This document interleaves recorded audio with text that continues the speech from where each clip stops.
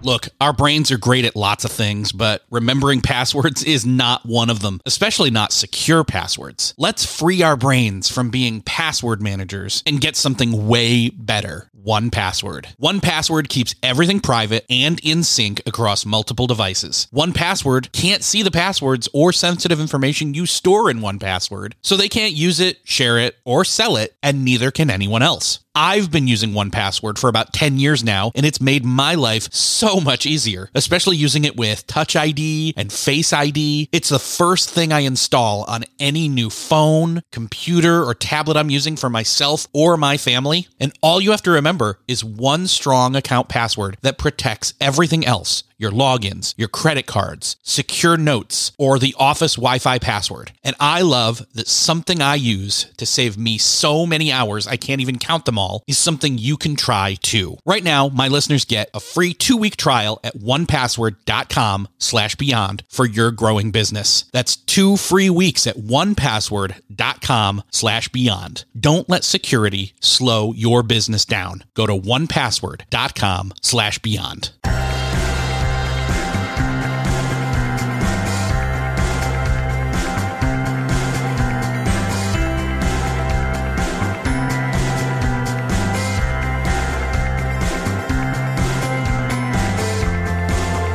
Hello and welcome back to another episode of Beyond the To-Do List. I'm your host, Eric Fisher, and this is the show where I talk to the people behind the productivity. This week, I'm excited to share with you a conversation I had with Annie Duke. She's the author of the book, How to Decide: Simple Tools for Making Better Choices. And you may have heard of her before. She was a poker champion turned business consultant turned academic. She wrote the book previously called Thinking in Bets: Making Smarter Decisions When You Don't Have All the Facts. And in this conversation, we're going to talk a bit about cognitive biases, gathering the best information, why choosing things is hard or can be, which honestly, there's a productivity blocker right there, and how to start overcoming those cognitive biases that hold us up when decisions need to be made. This conversation's a thinker. You may need to listen to this more than once or definitely take notes, but I'll just get out of the way because this is a great conversation with Annie Duke.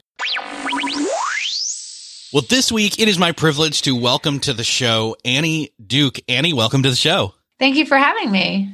I will say this. I wish we had way more time to just literally talk poker, but that's because up until the pandemic, I had a weekly evening poker game, and so I fully intend. Well, why don't you still have it? You can play one of the online ones and do it on Zoom. It's true, but part of it was we just had so much fun being face to face, and some of the game is about playing the player, not just the cards, and so we kind of missed out on that a little bit. We'd have to put Zoom up, and then I don't know. Anyway, I already feel like I'm on Zoom too much anyway, so. But luckily and hopefully we will be back to doing that at some point in the near future. Yes. I am optimistic about that, but that's not one of your, though that's part of your history. You went from a poker champion to a business consultant to an academic, though you didn't, lose the other things, but you had a previous book. You have a new book, but you have a previous book that leans more on the poker called Thinking in Bets: Making Smarter Decisions When You Don't Have All the Facts. And I'm fascinated by that. And then how that juxtaposes or maybe is a first step to then the new book, which is called How to Decide: Simple Tools for Making Better Choices, which as we were talking in pre-call, decision making is probably one of the most, if not the most, productivity challenging processes that people just don't even pay attention to because they think of it as homework, or they're not spending their time thinking about the thinking, or the thinking they're doing without being aware of how they're thinking. Anyway, we can go into all of that, but I'd love to talk can you give me maybe what do you see as the relationship between the Thinking in Bets and then the How to Decide books? Oh, yeah, absolutely. So Thinking in Bets. So I started off my life as an academic. I was doing my PhD work at the University of Pennsylvania. That was before I became a poker player. And I was particularly studying learning, particularly learning in uncertain systems. So you can sort of see the relationship between that and poker, obviously. Pretty uncertain, lots of luck, lots of hidden information. You can't see the other player's cards. You can lose because of an unlucky turn of a card, or you could win actually because of a lucky turn of a card. And there's a lot of challenges when you're playing poker in terms of kind of making sense of the world and figuring out what are the lessons that you should be taking from any given outcome, right? Like if I lose a hand, why? Did I make poor decisions? Did I get unlucky? It's really hard to tell in the short run. In the long run, you can start to learn some things, but the long run is a long time, and I've got to make new decisions about new hands right away. So I need to start to navigate that problem and figure out where that learning process might go wrong, where it might go right. So about 8 years into my poker career, after I had left academics, I got asked actually by a hedge fund to come speak to their traders about the way that poker might inform their thinking about risk. And what I talked to them about that day was the way that whether you've been winning or losing changes the decisions that you make. In other words, it alters your risk attitudes. That was a moment where there was this very explicit collision between the kinds of things that I had been thinking about in academics when I was studying cognitive psychology and poker. And I realized there was this really super interesting conversation to be had between the two, just sort of decision-making in general, in a business context, in a personal context, and decision-making in this game, which is poker, very fast-paced, very high stakes, lots and lots of uncertainty. I started thinking about the conversation between those two things. And that ultimately became Thinking in Bets, which is like, how do you make good decisions when you're making decisions with very little information, which is true of pretty much any decision you make as a human being, right? Like the stuff we know, like fits on the head of a pin, and the stuff we don't know is like the size of the universe. And we can all feel that, as we enter into most decisions, this lack of knowledge. And then there's also just the fact that there's luck. I can make a really good decision and get a bad outcome. I can go through a green light and still get in an accident. I can make a really bad decision and still get a great outcome. I can go through a red light and I can get through just fine, not even get a ticket, have nothing happen to me whatsoever. And there's all sorts of times in our lives when we're doing that. We're going through green lights and bad things are happening to us, and we're going through red lights and, good things are happening to us or nothing bad is happening to us. And this is actually a big problem for trying to figure out, how do we become better decision makers? How do we become better learners? How do we sort of figure out what it is that we can control and what we can't control? How do we get a focus on improving the information that we have? How do we figure out when we're wrong, when there is something to be learned? These are all big problems in terms of the way that uncertainty might frustrate our decision making. So Thinking in Bets was really the result of starting in 2002 through the time that book got published. I started doing, from that first talk, lots of talks to different groups. I started writing in this space and kind of thinking about this conversation, how poker and cognitive science could inform each other. And that's what Thinking in Bets is. What is the problem that we have as decision makers because of so much uncertainty? So where How to Decide comes into the picture is that after I wrote that book, I had conversations with lots of readers who said, well, that makes sense. There's lots of luck and there's lots of hidden information, and that allows cognitive biases to lead us down the wrong path. And our decisions are really noisy, and there's all sorts of ways that our decisions are going wrong. Okay, so I believe you.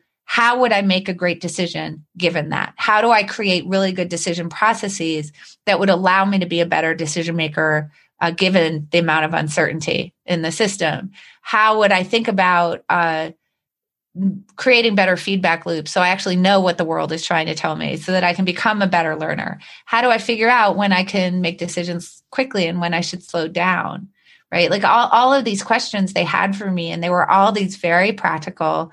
All right, so how would I do this? Like, I'm on a team. How would I do this in my team? How would I do this for a personal decision? And I realized, okay, so, Thinking in Bets had really given a lot of the why, a lot of the why should you care? How do things go wrong? And why should you try to make them right? And that I should write a book, which is how can you make things go better? And that's where How to Decide came from, was really from conversations with readers. Yeah, it strikes me that How to Decide seems like it's almost the expanded version of the original in a lot of ways, but it's not, I don't know. That's maybe short selling the first book, by the way. But I think what I feel like is I feel like Thinking in Bets maybe focused a little bit more on the luck problem, mm-hmm. right? That like you can just get bad luck and you can get good luck, and separate and apart from your decisions, so that when you think about the relationship between decision quality and outcome quality, luck really loosens up that correlation so that you can make good decisions that get good outcomes, good decisions that get bad outcomes, bad decisions that get good outcomes, and bad decisions that get bad outcomes. And all four of those things can happen. But the way that we kind of think about the world is that in different ways, we either downplay the luck or we kind of highlight it. So when we're thinking about other people, we get into this resulting problem, which is we sort of ignore that luck exists at all. I opened Thinking in Bets with Pete Carroll in 2015 on the 1 yard line of the Patriots, 26 seconds left in the game. They're down by 4. He just needs to score a touchdown. I think everybody remembers he calls a pass play. It gets intercepted. And people say, like, this is the worst play in Super Bowl history. And the fact is that it was one of the worst outcomes in Super Bowl history. But it was not necessarily the worst play call. And in fact, when you actually run through that math, I won't bother you with it here, but when you run through that math, you find out that mathematically speaking, that was actually an incredibly good play call. Just had a really, really bad outcome. So that would go in the category if we knew the truth, if we were omniscient, we would say it was a good play call that got a bad outcome. But the problem is that we can't see through to his decision quality. So what do? We do this thing called resulting, which is we say, well, I know the outcome was really bad, so therefore the decision must have been really bad. That ignores that there might have been some, any kind of luck in there. And we do the reverse too. The outcome was really great, so the decision must have been really great. That just happened to Andy Reid when he called a pass play in a situation where people assumed he was going to run the ball and try to run out the clock, or maybe even punt and see if the defense could stop the other team. And Tony Romo was super surprised by it. I haven't done the math to figure out whether it was a good play or not, but that one happened to work out well. And so everybody calls sort of an unusual pass in that situation a great play because it happened to work out well. So this is where we can see this resulting problem, this misidentifying or not seeing the luck in the equation. And then we do this other thing, which is when we're thinking about our own decisions, then we see the luck if the outcome is bad, and we don't see the luck if the outcome is good. We all know those people, right? Anybody who's ever gotten a promotion, it's because they worked really hard. And anybody who didn't get a promotion, it's because they're unlucky and their boss doesn't like them. Yeah, well, and then you take one step further. We've all seen examples of this where you apply onto that the self-serving bias, where right. People take credit for the positive and blame others for the negative. Right, exactly. So that's exactly right. So when you're thinking about other people's decisions, we tend to do resulting, which is the Pete Carroll problem. And when we're thinking about our own decisions, we tend to fall prey to self-serving bias. So these are all issues about how well are we seeing luck. So I would say that Thinking in Bets is really kind of a deep exploration of the effect of luck with some discussion of the problem of hidden information. But when I went to how to decide, I would say that it's in some ways the mirror image, because when you think about how are you going to become a better decision maker, well, you shouldn't focus that much on luck. Why? Because you can't control luck. So if I'm going to tell you to improve something, I can't help you improve luck, because luck is a force that acts upon you. By definition, you have no control over it. It's the part of the process that you can't control. What you can control, though, is the quality of the information that you have. We can think about this from a poker standpoint, right? The better that I am, the more I am at making really good educated guesses about what the two cards that you hold are. So one of the things that separates a amateur player from a professional player is that the amateur player is actually playing with less information than the professional player is. It's not that the information doesn't exist. It's that they don't see it. They don't know how to process it correctly in order to map that onto what the player holds. So the better I am at increasing the amount of information with which I'm deciding, and in particular, increasing the quality of the information that I'm deciding with, the better off I'm going to be, because I'm reducing the effect of what I don't know on the decision process. And, we've all had that feeling of, man, if I knew then what I knew now, boy, I would have really done different things. And so what we're trying to do is reduce the chances that you would be saying that later. And that's the part of the equation that you actually have some control over. So how to decide ends up actually focusing much more on that side of the equation. How can we improve the quality of the information that we're inputting into the decision process? Because the quality of the information is the foundation of every decision that you make. So I can teach you a really good decision process, but if the information that you have, if the beliefs that you have are inaccurate, if they're junk, doesn't matter really how good the decision process is. You're not going to get to a good decision, in the end. And then that's ultimately over time going to lead you to pretty bad outcomes.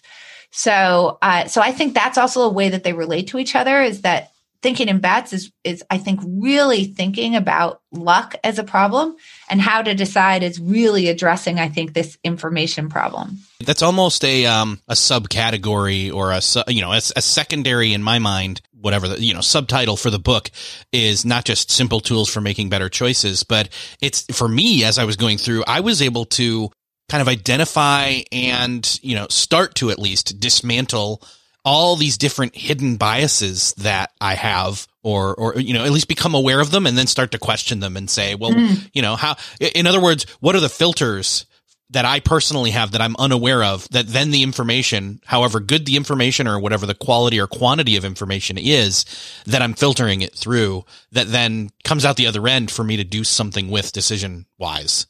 Yeah, exactly. So I think that, step one is to be aware of the problem, right? Like, we have to be aware that that not only do we not have that much information when we're deciding, and that there is an effect of luck, but that one of the things that is a result of that is that that's what allows cognitive bias.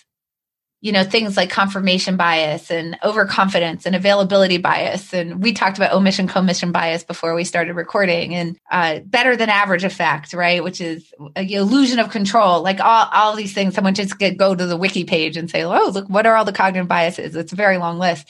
That those can't exist in the same way, but for the fact that there's so much uncertainty in the world. Because if you think about it, like, I make this comparison between poker and chess and thinking in bets. And, I carry that through a little bit into how to decide. But if you think about a game of chess, if you and I play a game of chess and I lose, it's hard for me to be super biased about why I lost, right? Like, where's the space for me to say, oh, I just got really unlucky, right? Like, I mean, Gary Kasparov would say that, sometimes they would say, oh, I didn't sleep well last night. Right. Or I'm coming down with a cold, right? Like that, you might say things like that. Like, that's a way to a little bit get it off your plate. But even so, what you're saying is, and so I did not play as well as the other person, right? Like that's the end of that sentence, right? Which, when you think about poker, you don't need to start saying I'm sick or I didn't sleep well. You just get to say, well, I'm a great player, but I just got unlucky. Right. Because there's such a strong influence of luck. There's so much uncertainty in any given outcome that you get at a poker table that it's very easy for you to have these very biased explanations of why things occur. And if you want to doubt that this isn't a strong human tendency, all you need to know is, like, when you look at car accident reports, so these are 2 car accidents. It's something approaching, I think, 90% of them. It's in the 80s, I think, that people will say that the accident wasn't their fault. And you can see why that is, right? Because it's unclear. Was I driving poorly? Was the other person driving poorly? Was it like unlucky conditions on the road? Did I have a mechanical failure in my car that I couldn't have foreseen? Like, there's all sorts of ways for you to convince yourself that it wasn't your fault. And the tendency is so strong that close to 40% of single car accidents, this is like, I ran my car into a tree, people will report it as not their fault. Wow. Well, again, because it can be like, all of a sudden it was snowing, like, there are ways for you to sort of make it not your fault. And so this is the interesting thing, is that without the uncertainty, the cognitive bias can't thrive. So your first step is to acknowledge the uncertainty. And then your second step is to acknowledge that the result of that uncertainty is that there's all sorts of ways in which we then do this mental gymnastics to try to essentially, at our core, preserve our self-image, make sure that we're always, as much as possible, updating our self-image in some sort of positive way, that we're protecting the beliefs that we have. So a lot of the reasoning we do is reasoning toward making sure that we're right, as opposed to reasoning toward trying to find the truth. And obviously, if we're talking about a problem with, okay, what's the information that we're inputting into a decision?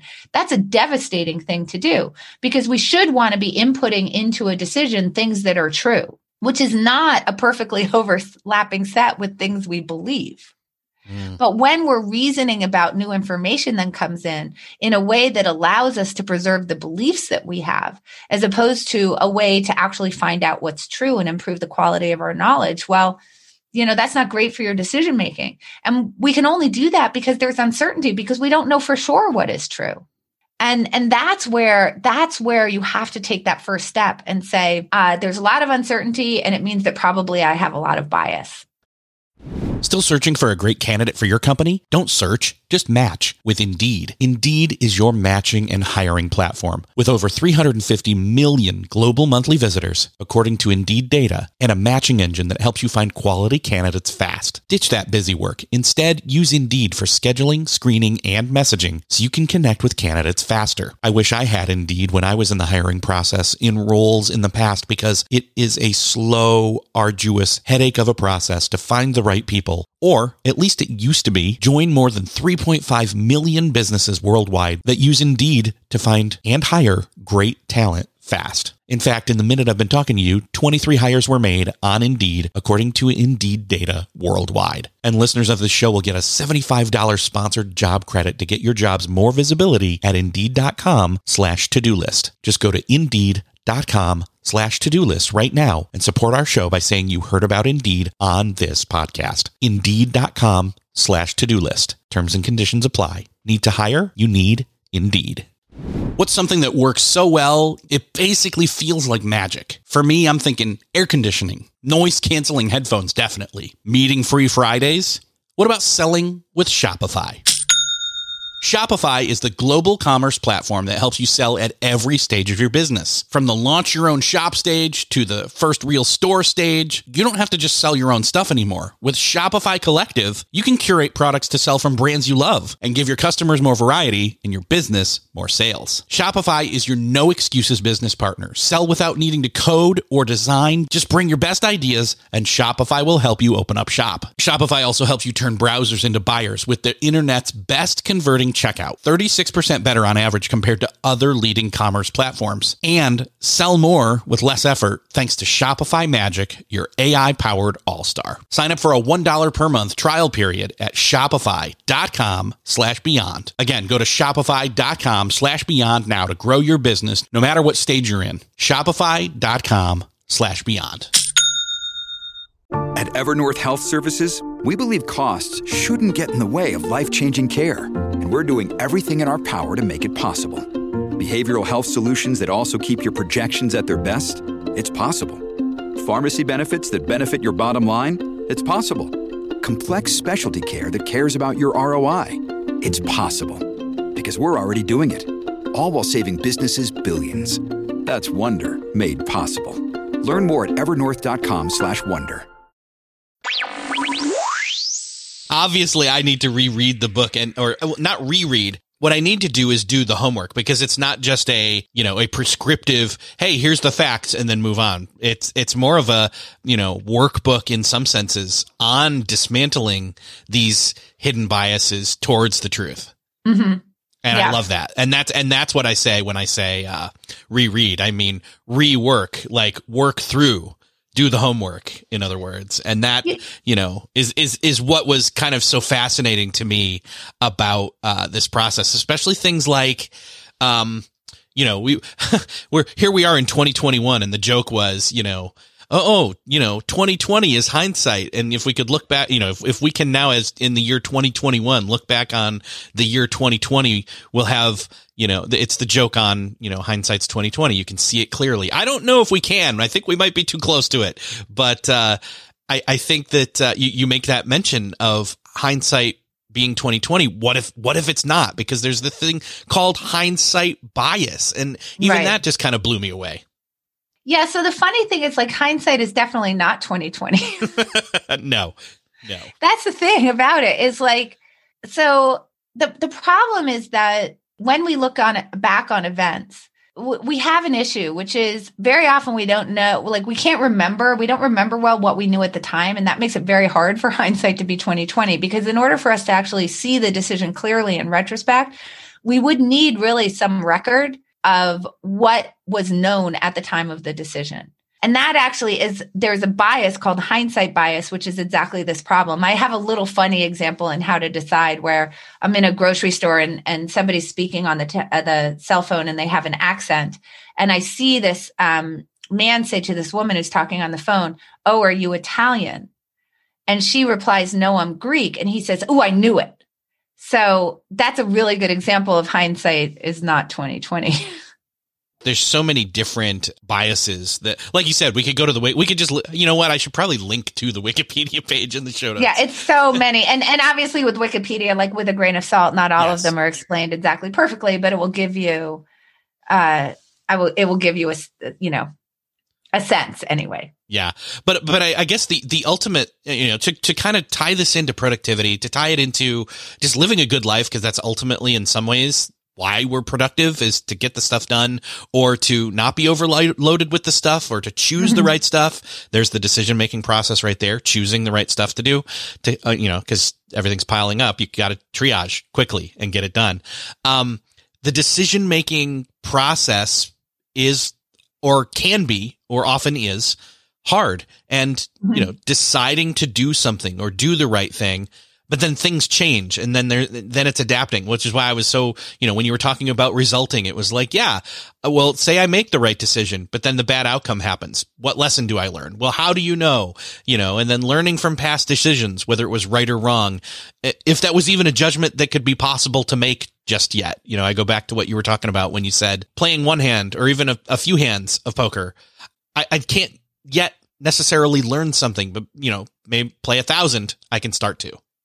Yeah. So I think that, what we need to realize is that we need to sort of say, certainly in the short run, that we need to not create this kind of culture for ourselves. This could be just for you personally or within a team, of outcome accountability, and start thinking about process accountability. And, one of the early exercises that I have in how to decide is to say, and this is a hindsight bias exercise, is to say, when you're trying to figure out the quality of a decision, you really need to try to reconstruct your knowledge by doing some knowledge tracking. In other words, to try to really write down, what did I know at the time of the decision? I mean, we can take that simple thing that happened in the grocery store, right? What did you know at the time that you asked that person if they were Italian, right? Well, I knew they were talking on a phone. I didn't know where they were from. I thought they were from Italy. That was obviously my most obvious choice, and then the decision is ask if they're from Italy, right? So, but you can do this with simple things, like if you're choosing to develop a particular product, you say, what did you know at the time that you decided to develop that product? And included in what you knew at the time is like, what were the predictions that you had? And we want to include that because that's part of your knowledge, right? The way that you're sort of processing the things that you know. So what are the things that I was predicting would occur? And then here's the decision I made. In this case, it's like, ask the person if they're Italian. Here's the outcome. No, I'm Greek. And then what did you find out after the fact? In this case, it would be that the person is Greek. So now we can go back and look and say, first of all, was it reasonable for me to ask if the person was Italian? Sure, because that, was a foreign accent. I couldn't quite distinguish between the two. But is it reasonable to go back and say, I knew it? Well, of course not, because now I can see it in front of me that this was not my prediction at the time. So what that tells us is that, okay, so this can be helpful in retrospect, but what's really helpful is to do that prospectively. In other words, as I'm thinking about, should I spend my time, what product should I develop, for example? As you're considering the different options, to actually think about, what are the things that I know? What are the things that are true of the world? If I take this particular course of action, what am I predicting will be true of the world in the future? These will be things like, what do I think the timelines are? What am I thinking that the user uptake would be? What's my rationale for that? So when I make some sort of prediction about how much a user is going to like this feature that I might develop, if I'm a software developer, then I'm saying there has to be a rationale for that. And that's going to be the knowledge that I have, the facts that I have that are going to tell me, it might be, well, there's other features that I've seen that I think they're going to like, or I think this is, enough better than the solutions that are available that I'll be able to move things over. You might have assumptions about, how much people will respond to marketing or whatever. Like there's a lot of things, and you would have people making those predictions and offering those rationales as you're entering into the decision. So you can really consider that option and compare that to other options that you might have available to you. Now, regardless of whether it turns out well or not, you have a way to go back and look at what did I know at the time, because you now have a record of it. And then you can start to see, did the world unfold in the way that I thought? Did my rationale actually play out? Did it actually work out? Was it true? And what's particularly nice about doing this is that it allows you to start to close these feedback loops before you actually get before you have 10,000 coin flips. Because now what we're talking about is really recording, here's my knowledge of the world. These are the things that I believe to be true. These are the reasons that I think that we're supposed to take this course of action. And here's what I'm predicting is going to happen if we take this course of action, right? So now you've got that all written down, and now you can actually loop back to that, which is what really matters. Because on a given time, it may not work out, but if you continue to apply a good process like that over time, it will work out. And then you're going to be able to learn better. So, now what's going to happen is you're going to say, well, I got a good outcome, but actually the things that I thought that I predicted were going to be true of the world didn't turn out to be true. So I actually had a pretty poor prediction of the world despite this good outcome. So I need to think about, why did I think that things were going to unfold the way they did? One of the examples that I give of this is like, let's say that I invested in Zoom a year and a half ago. And I had a whole bunch of rationales for why I thought that this was a really good investment. Let's say I felt that the market was underestimating the number of people who are going to be working from home.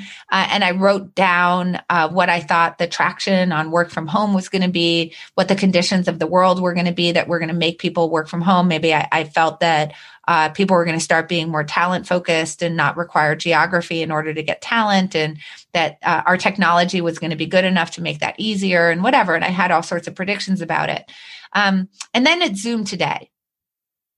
Now, obviously, when I go back and look at that, none of that is going to include and then a pandemic hits and everybody's forced to work from home. And that's why my company's doing so well. And you notice that this allows me to separate outcome from decision quality. It doesn't mean that my decision quality would have been poor. It would have meant that I did not predict the success or the reason that it did so well. And I imagine there's a lot of people who invested in Zoom or who are patting themselves pretty hard on the back right now. Right. And that's a little like patting yourself on the back for, playing a hand where if you hit the queen of clubs on the end, you won. That will happen 2% of the time. And you actually did it. Right. And you're like, look at how smart I am. Right. And again, Zoom may have been a perfectly reasonable company to invest in. It may have been quite a smart decision, but not to the extent that it actually turned out, because it wouldn't have been in your prediction list. Right. So this is the thing that we're trying to focus on is how are we actually recording what our models of the world are so that we can go back and check on those. And then when you talk about how are you allocating your time and to what, this actually helps us with those time allocation decisions, because when it turns out that the course that we're on is occurring when in a way that we totally didn't predict, it's probably a good sign that you might want to rethink, no matter how it's going, by the way. Yeah. Well, and we never know. And I think that's the thing is as you were saying that, I kept thinking that this all sounds like this new way of doing the scientific method for our own personal life or personal career, or, in other words, doing it on an individual level or collectively for that matter, if we happen to, be in a position of leadership. But this is this new way of learning how to process this and do that scientific method and sidestep those feedback loops. Because when you say, when I hear feedback, I think of the auditory, a feedback loop of, an echo or, noise to signal ratio that's gumming up, my decision-making experiment, and, I think that's the problem that we've seen recently, or, in our lives, is we've seen a lot of rigidity instead of flexibility, or unaccepting of new info versus being adaptable. And especially maybe a lack of humility or fallibility that doesn't necessarily mean weakness. And that's what this is. This is opening up a way to own the process without it owning you. In other words, I can make a good decision and have a bad outcome, but it doesn't have to wreck my life. I think that that's exactly right. And, you know, I love what you said, because I think that we need to get to a place that's second order, right? Which is that not so much like, oh, I feel bad because I made a mistake, and so, you know, I'm terrible, or, oh, you know, some project that I was working didn't work out, but you know, I stuck through it through thick and thin, even though like you would have been better off putting your time to something else, because you don't want to actually admit the failure, right? Because that's so scary to us. And get to a second order place where what I really care about is that I'm open-minded to the possibility that this isn't the best path for me, and that I do that better than other people do. Right? Like if you can, there are ways to, I don't think that people are supposed to, you know, become like monk-like, where you sort of lose your ego. I think that's incredibly hard. It takes a lot of work, and I don't think it's natural to human beings.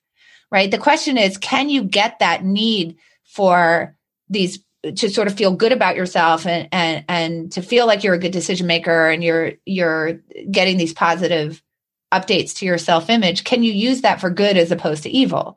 Right? And I think that when we get so connected to outcomes and we're trying to fend those off all the time, that's sort of using that ego for evil, right? That I'm so afraid of making a mistake that a few things happen. One is I can get paralyzed and get into these like horrible analysis loops that never end. And actually never act, because I'm so afraid of getting a bad result. When I get a bad result, I end up either beating myself up endlessly, right? Or blaming it on luck and not actually learning the right lesson in order to preserve the way that I feel about myself. And it's going to cause me to stick to courses of action that I should not be sticking to. Because as long as I haven't given up, there's a possibility that I don't have to admit failure, right? And we're so afraid of admitting failure. But if you're like an outside observer to someone who's sticking to a course that is clearly not working out, you can see very clearly that they should be pivoting, right? Like when we're from the outside looking in, we're like, oh yeah, but obviously they should give that up and they should pivot, because there's a lot of opportunity cost here. Like they're on a losing course. And if they pivoted to something else, they could get themselves to a course that's going to be a winning course, but they don't do it. And you're thinking, look how silly they are. But you don't do it either, because when it's you don't want to be the one who admits the failure. So how do we get to the second order place where we say, I'm so proud that I'm a better quitter than everybody else? Right? I'm so proud that I'm not worried about admitting mistakes, because I understand that if I can see my mistakes for what they are, that's going to make me a better decision maker in the long run. And ultimately that's going to mean that I get the good outcomes, because I'm not so defensive of my own ego that I'm willing to just bypass these incredible lessons that I might be taking from the feedback that the world is giving me in order to preserve some sort of short-term sense of self. And I'm thinking more long-term, and I'm thinking more meta. And that's what I really care about, is thinking more meta. And that's the thing that I'm going to get really good at. And I think we need to find a way into those types of mindsets. I think you're right. I think it comes down to, again, doing that work, doing that. I call it doing the homework often, mostly because I always hated homework, but, you know, so it was always something that like, okay, I get it. I have to do it. But, doing the homework of deciding, you know, what are the ultimate goals or beliefs or virtues or whatever it is, that then the smaller decisions incrementally lead towards. And that, oh my gosh, I just had like a mental picture of like Plinko from what is it? Not Saved Price is Right. Price is Right. And, you know, you put it in at the top and it's like, it goes left, it goes right. But ideally it always, you know, it eventually goes towards that, you know, end goal that you really want. It can have lots of twists and turns along the way. But I think that's the thing, is we lose sight of the ultimate goal, and we start to get into that trap of ego and start doing, you know, self-serving or self-preserving, even though, like you said, it might be from somebody exterior to us obvious that the pivot needs to happen, because if we were to pivot, we'd get more close to the ultimate goal versus the short-term self-preserving goal that we can't see, you know, beyond ourselves for. Yeah. And I think that like, if you can see the whole landscape, like it's very obvious that persevering is like the yin to pivot or quitting, right? That yang, right? That those two things have to work together, and one is not better than the other. It's a balance, and they're complements to each other. In fact, they can't exist one without the other, because perseverance with no ability to quit makes no sense. Like, that's how you end up like dying on the top of Everest, is that you persevered too long, right? And we see this all the time. Like you just, you've decided on a course of action, you're developing a particular product, you're whatever. And you just, even in the face of so much signal from the world, like stop, you don't do it. And I think about this as a landscape problem, that like you choose these hills that you want to climb, but you have to see the landscape for what it is. Because if you can't see the full landscape, then what you can't see is, wait a minute, there's a bigger mountain over there that would be way better for me. Or I thought this mountain was really tall, but it turns out it's just a molehill. And I shouldn't want to be standing on top of this. And so I should climb down it, right? Like, perseverance gets you up, but like the ability to pivot gets you back down. And we need to think about those living together, and how do we actually calibrate between the two, in the same way that, overconfidence isn't the only problem. Sometimes underconfidence is the problem, and it's really a calibration problem. I mean, Don Moore has an amazing book that I really highly recommend people read called Perfectly Confident, which makes exactly this point, is that I think that what happens is that like the zeitgeist gets super focused on, when you have these opposing forces on one side of the opposing forces. And I think that for confidence, we've gotten very fixated on overconfidence is the issue. But underconfidence is an issue as well, right? Underestimating our talents or underestimating what we can do is also a problem. And it's really a calibration problem. How do we allow these the yin and yang to actually live together in a way that is optimal? And I think it's the same with perseverance and quitting, or grit and quit, right? That we want to think about that as a calibration problem. That one can't actually exist without the other. They live in the same space. And that requires amazing decision-making. It requires the ability to see the options that are available to you, to think through those, to realize when you should abandon a course that you're on, or when you should stay on a course that you're on. And you can't do this kind of thing with like pros and cons lists. You can't do this with just using your gut, because your gut and pros and cons lists are that's where all that cognitive bias is living, right? That's going to be where you're going to get into all this like reasoning in a way to protect the choices that you've made in the past, or the resources that you've sunk into something that you've made in the past. And we want to be able to see the future in a more objective way. And part of seeing that future in an objective way is realizing, this is something that it's worth it, even though it's hard to continue with. And this is something that actually, no matter how much I want to continue, because I don't want to feel like I've given up or I failed, the real failure is going to come from staying on this course. I'm trying hard to think of what it is that it's where when you say yes to one thing, you're saying no to everything else. Right. So that's opportunity cost. And we have a lot of neglect for opportunity cost. Exactly. So, and that actually what we were talking about before we started recording, which is omission, commission bias as well, right? We tend to really think about, we prioritize the things that we're already doing over the things that we're not doing. This is also a status quo bias, is the same thing. So it's not the exact same thing, but it's in the same, right? The sunk cost fallacy, like all of these are all inside view problems, right? These are all things about protecting the choices that we've made in the past, the beliefs that we hold. Our identity gets very wrapped up in those choices that we've made. And so much of what I write about is about this identity protective cognition, right? That's Dan Kahan's term for it. So when we start to get into that pattern, it's like, how do we get out of that and create more objective decisions? Well, you have to have a process that is going to discipline all of those things. That's going to allow you to get outside yourself and see things from outside perspectives, and to start actually making predictions about the future, have rationales for why you believe what you do, and make sure that you're getting some sort of record of those so that you can go back and look at them. And then you start to really seek out other people's opinions, because as I said, other people can see your situation much more clearly than you can. right? So you have to get out of that idea that your gut is going to get you where you want to go. And you have to start getting into a more objective place that includes other people's perspectives in your decision process. And one of the things that people say to me when I talk about this is, man, like, this is really going to slow me down. Like, what if I have to be fast? You know, isn't this against the kind of like Silicon Valley and like move fast and break things? My answer is no. This is exactly how you get faster in your decisions. First of all, you're going to have to clean up fewer messes, which is like super helpful. Mm-hmm.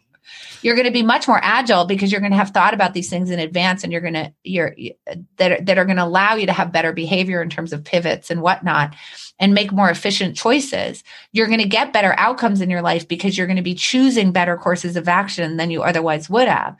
And you're also going to, because you're thinking about what the result of those actions might be, you're going to be able to figure out when decisions are pretty low impact. And so you can just go really fast, or when it's very easy to pivot away from them. That's like, Bezos' two-way door decisions, right? So that you can also go really fast, but you can only do that if you're actually giving rationales and thinking about the future, and also understanding what a robust process would look like. Because if you don't understand what a robust process would look like, you're not going to make good decisions about when you can skinny it down. And that's one of the things that you need to do is figure out, like, I know what it looks like when it's really slow and deliberate and robust and thoughtful. And because I understand that, I know that this is the type of decision that I can just go fast. Yeah. Right. And you can't do one without the other. The mental muscle memory being built up to be able to quickly, again, like I used the word earlier, triage. You get so good at it that doesn't mean every decision's perfect, but you get good at being able to do it quickly, decide when you can do it quickly, know intuitively you can, versus, oh, this is when I really do need to think about it. I reference, and if somebody were to query you, yes, and say, why did you go fast on this? Your answer just wouldn't be, my intuition told me so. Like, even though that's what's driving it, you'd be able to say, well, I went fast on this because I knew that if it didn't work out, it was going to be low impact and I had an exit plan already. Yes. Yeah. Or based on past data and past decisions. Right. Yeah. So, I love it. I say the word homework again here because this is another one of those reasons why, I always hated doing it. But when I did it, and took the time to do it, then when it mattered most in the classroom, I was prepared. Right. So, it's right. Exactly. Yeah. I mean, you can think about it that way. Like, you spend all that time studying to do a pretty quick test, right? It's like that's kind of the idea. Is like, if we really want to speed our decision making up, we have to slow it down first. Like, nobody's ever just automatically tied their shoes, right? You have to take some time to actually learn what the process is. And then once you do that, you can actually execute on those things pretty quickly. And it also allows you to know, like when people talk about move fast and break things, they don't mean move fast and break everything. Right. They mean, like, pick your spots. There's certain spots where speed is really great. Iteration is really great. You actually want to break stuff because if you break it, that's where you get the big value, right? That's where you learn the biggest things. But they wouldn't say move fast and break things when you sign a 2-year lease for a building. Right. Right. Yeah. Like, no, don't move fast and break that. Like, no, you got to take your time and figure out what kind of workforce do you want and what kind of space. And as you're designing it, do you want it to be open plan or not? And what are the things that are easily changeable that you don't need to worry about the decisions that much? I remember actually, this is a funny thing. I remember I was working with a professional sports team and I was working on their decision making, and I came in and they were literally having trouble figuring out what color to upholster the chairs in the lobby. And for some reason, they decided to ask me that. Right. And I was like, just literally flip a coin. You can reupholster it if you decide later that you don't like it. Right. But when it comes to things that have to do with the physical plant, right? Obviously, you shouldn't just flip a coin, right? You have to decide, like, do we want an open floor plan or a closed floor plan? If we have an open floor plan, we don't like it, how easy it is to put doors up. You can talk about, like, you shouldn't move fast and break things when you're releasing a large batch. You should, that comes before you actually produce the large batch, right? You do lots of little experiments before you actually do the things where you actually, where it's going to have a big impact to a lot of customers, right? So, like, I think that people, again, it's like this problem with overconfidence, underconfidence, or grit versus quit or whatever, that we sort of get stuck on one side of the equation. And I think that in certain industries, we get stuck on the speed portion and we think we're just supposed to go fast with everything. And then in other industries, we get stuck on the deliberation portion. We're like, we're supposed to deliberate about everything. And the answer is no, you have to calibrate between the two choices. Sometimes you want to go fast. Sometimes you want to be deliberate. And the only way that you can make that type of decision well, you can be calibrated well, is if you really understand what the most deliberate, slow, robust process would look like. And then you can work from there to figure out how to calibrate how fast or slow should you go on either decision. But it shouldn't be viewed as either or. And I think that we're very either or thinkers about that kind of thing. I can hear many listeners thinking to themselves, this has all been well and great. And, I appreciate the information and you're kind of blowing my mind. At least I hope that's what they're thinking. But I also hear them thinking, or at least how I'm thinking is, what's an entry point here for somebody who wants to start doing, this homework other than just grabbing the book and starting to read through it and do the work? What do you think is a great entry point here? I think one of the best entry points, because this kind of gets a lot of bag, like it packs a big punch. Like you get a lot of these things into one thing, is to start thinking about how are you eliciting feedback from other people. So mostly we do it, most team meetings are information discovery in the room, right? Like, okay, we're having a meeting. We're trying to decide about, a product we should develop. Let's all give our opinions right now in the room. And there's lots of reasons why that's a very inefficient way to do things. And there's lots of reasons why that doesn't actually tend to produce particularly good decisions. So the research shows that those kinds of group discussions actually don't produce particularly good decisions. And you don't actually do really good information discovery. And you can imagine why, right? Because like the first person that speaks, you end up spending a lot of time talking about what that person is saying, and you don't necessarily hear from everybody in the room. That's kind of number one, because you're discovering the information in sequence, right? So it's just kind of the luck of the order of who speaks. You get a lot of kind of like status influence there. So like leadership is going to be heard more. Subject matter experts are going to be heard more. And maybe some people who have some more innovative ideas or disagreements aren't going to be heard more. Extroverts are going to get heard more than introverts. And there's a lot of persuasion happening in the room, right? As I'm offering you my opinion, I may be persuading you toward mine. And so that I don't actually hear the amazing idea that you had in the first place, because while I was offering my thoughts, I persuaded you not to say the thing that you did, not on purpose. I don't know I'm doing it, right?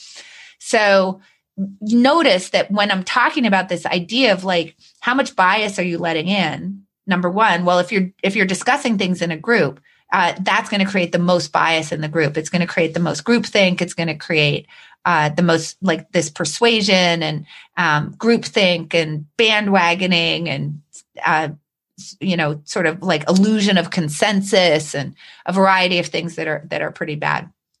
The other thing is that it's going to be really bad for information discovery. So remember, I said that one of the things that's really important is for you to make sure that you're getting the highest quality information that gets inputted into the decision process. That's incredibly important. So why do you have a team? Well, you assume you have a team because everybody has different knowledge. Everybody has different perspectives. So I could present two people on the team with the same set of facts, and they probably, one would hope, have different perspectives on that set of facts. If they don't, I'm not sure why they're both on your team. You'd like people to have different perspectives. So, all right. So how do we solve for this all at once? And the answer is asynchronous, independent work. This is the one thing. This is a great entry point into this type of process. So basically, let's say that I'm trying to decide between two products in terms of time allocation. What I can do is think about what is the feedback that I'm trying to elicit from the team that's going to help us make this decision. So I can sort of figure that out, and you should define that for yourself, which, by the way, is automatically going to help with your decision, because now you're actually thinking about what are the things that you need to know. So there's two things. What are the facts that I'm going to give the team such that they can actually come to these conclusions? And then what's the feedback? What are the opinions that I'm trying to get from the team? So the opinions might be things about like, what do you think the timeline is going to be for development? What's the lower bound on that? What's the upper bound on that? It might be, what do you think the cost is going to be? How big does the team need to be? Once we release it, what do we think? What's your prediction for user uptake or user satisfaction in a particular type of time? So on and so forth. If it's a physical product, It could be like, what do we think our margins are going to be? How many units do we think we're going to sell? Whatever. And you can do that with the products that you're considering. So you sort of figure that out. I'm not, obviously, I'm sure people who are listening to me who actually do products are like, wow, she sounds really like an idiot. And the answer is because I don't, I'm making this up. I just want to say I'm not an expert in this part. So so you would know your business better than I do. And you'd figure out what are the opinions that we need. And then for any opinion that you're eliciting from the team, make sure that they're giving you your rationale. So the rationale is going to be all the facts that they're bringing to bear, their experience or whatever. And the rationale should be quick. It should be like 2 or 3 sentences. You don't want people writing dissertations. Just give you the gist of why do you believe this thing that you do. The last thing about this is that where possible, it's really, really great to get people to give you specific answers. So that's why I said, like, if you want to talk about how long do you think it's going to be before we can actually release this product, don't have them say, I think we can do it pretty quickly, or I think it's going to be a long time. Actually tell them to give you an estimate with an upper bound and a lower bound. What's the quality of the market that we might release this into?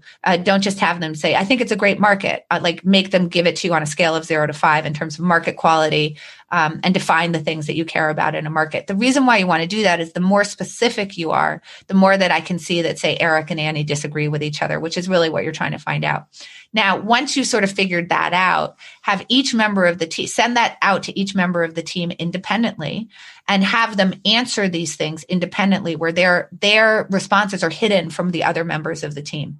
You could do this as simply as on email, right? Just don't hit reply all. You can set something up on Coda or Airtable, or Google Sheets, or whatever your favorite productivity tool is, right? You can have people go do that in a way where their answers are hidden from each other. You can develop forms for repeated decisions. You can do it as a one-off. It's all good. Now you then collate the answers, you reveal that to the group, and the group gets to look at those asynchronously prior to getting into the meeting. So now what has happened is that when you walk into the meeting, there's amazing things that have come from it. Number one, you're not doing the information discovery in the room. Everybody has now seen the spread of opinions that exists on that team. They've understood what people's rationales are for why they believe what they do, and they've seen where the dispersion is. So now you can acknowledge the areas that you agree. Okay, we all agree the earth is round. That's awesome. Let's not spend 80% of our meeting talking about that, which is normally what happened. There's a lot of double clicking in those situations. But let's actually look at Eric and Annie. You actually disagree about the timeline. Eric, you think it's going to take 2.5 months for this to be developed. Annie, you think it's going to take 1.5 months. Eric, can you give your rationale? Annie, can you give your rationale? Notice now we didn't know that we had any dispersion. So we're willing to give our opinion because we don't know that there's any disagreement. And in groups, we don't like to disagree. Everybody's gotten to see our opinion, and we get to offer our rationales for the opinion with no expectation that we end up disagreeing with each other. It's meant just to inform the group. So that's the first thing, is that you actually get to see all the information. The second thing that's amazing about this process is that it makes your conversations in the meeting much more efficient, because you specifically spend your time talking about the areas of dispersion, which is where all the good stuff lives, right? That's where you get to find the truth, because you're getting the outside view colliding, right? You're getting different perspectives colliding with each other. And in understanding those, that's where you're going to find the truth, right? Which is like incredible. So that's like an incredible thing that happens. The third amazing thing that comes from it is that the members of the group stop feeling like, ooh, if I'm not with the consensus, then I'm just weird and I'm an outlier. Because when you actually elicit information in this way, everybody on the group realizes that everybody has different opinions. And isn't that what makes the group great? And that's the whole point of having a team. One assumes you have a team because they're going to bring different perspectives, except that the way that we run teams actually reduces us, the amount that we actually see those different perspectives. So this allows people the safety to hold non-consensus opinions and not feel like that's really weird and like they're publicly disagreeing with anyone, which is also incredible. The fourth thing that comes from this is that you have a record of what you believe at the time. You have a record of those opinions by definition. Because when you're eliciting those things in advance in this way, you create a record of what everybody thinks. And that helps us then, again, to start to close those feedback loops, debias the way that we think about the past, and so on and so forth, which is an amazing effect of this. And then the last effect of this is that it makes you think about what matters for the decision. Because I need to know in advance, not in sort of a gut way or an intuitive way, what's the feedback that I'm trying to get from Eric? And in answering what's the feedback that I'm trying to get from Eric, I need to think for myself about what's important in this decision. What are the things that I need to know in order to make a high quality decision? So, all of that is amazing. And by the way, it's much more efficient. You spend less time in meetings. You get to the heart of the matter much more quickly. You learn that there's going to be lots of uncertainty, that you don't need to agree to decide. And that's all really good. And it speeds everything up. So I know that was like a lot, but you said, what's the entry point? The entry point is asynchronous work independently. Oh my gosh. It's one, thank you for being so expansive on that answer, because I'm glad we got all of that. And two, it's a great example and a great starting point, but that's just it. It's a starting point. So I want to turn and point people as we wrap up here to the book. Do you have any preferred place to send people to? I know, everybody always says wherever books are sold, but like we can send them to your site, which is annieduke.com, other places, any that you can mention. Yeah, so people can certainly find me at annieduke.com. There's a contact form where people can write me. I love to hear from readers. As I said, How to Decide was a book that I kind of wrote because of conversations I was having with my readers. So I love hearing from people. If you can hire me there as well. But there are, lots of videos there of me talking. There's archives of newsletters. It's like a variety of stuff that's sitting on there. Plus, links to where you can buy my books at all the usual places. Support independent bookstores also. Perfect. And then, I'm personally active on Twitter. I can tell you, you can go to LinkedIn and I'm there, but you're probably like talking to my business manager more than me. So if you want me, go to Twitter. Okay, so perfect. That's me. So That's at Annie Duke. And and it's just like, there's so many social channels now. It's like, you have to pick your spots, right? So the spot that I've picked is Twitter, and one of the things I'll say about Twitter that I was actually having this conversation yesterday is people were like, oh, but don't you hate Twitter? It's so whatever. And I say, you have control over your Twitter, right? Right. You get to decide who to follow and who to listen to and whatnot, and you can block and whatnot. So I really enjoy Twitter. I love interacting with people on Twitter because I've made Twitter a place that I like. So that's where I think I like the interface too. Like it's a very easy interface. So that's where I've chosen my spot. Perfect. Well, I'll link up that as well in the show notes. In fact, I followed you there. Annie, it's been great. I can't wait till we can talk again. Thank you so much. Well, thank you. Well, that's another podcast crossed off your podcast listening to-do list. I hope that you enjoyed this conversation with Annie Duke on how to decide, decision-making tools. This conversation really opened up a new realm of thinking for me, and let's just say there's some ideas for future shows that have come out of this episode. So if you found this fascinating, if you found this helpful, I encourage you again to go grab the book, How to Decide. Simple tools for making better choices. Start there. Even go grab her other book, Thinking in Bets, Making Smarter Decisions When You Don't Have All the Facts. And then outside of that, if you really enjoyed this conversation, you probably know somebody else who needs to hear it and start thinking about thinking. And if you would do me the favor of sharing it with that one person, hit the share button in your podcast player app of choice where you're listening to this, or head on over to the show notes where you'll find the links to the books at beyondthetodolist.com. Thank you so much for sharing. Thanks for listening, and I'll see you next episode.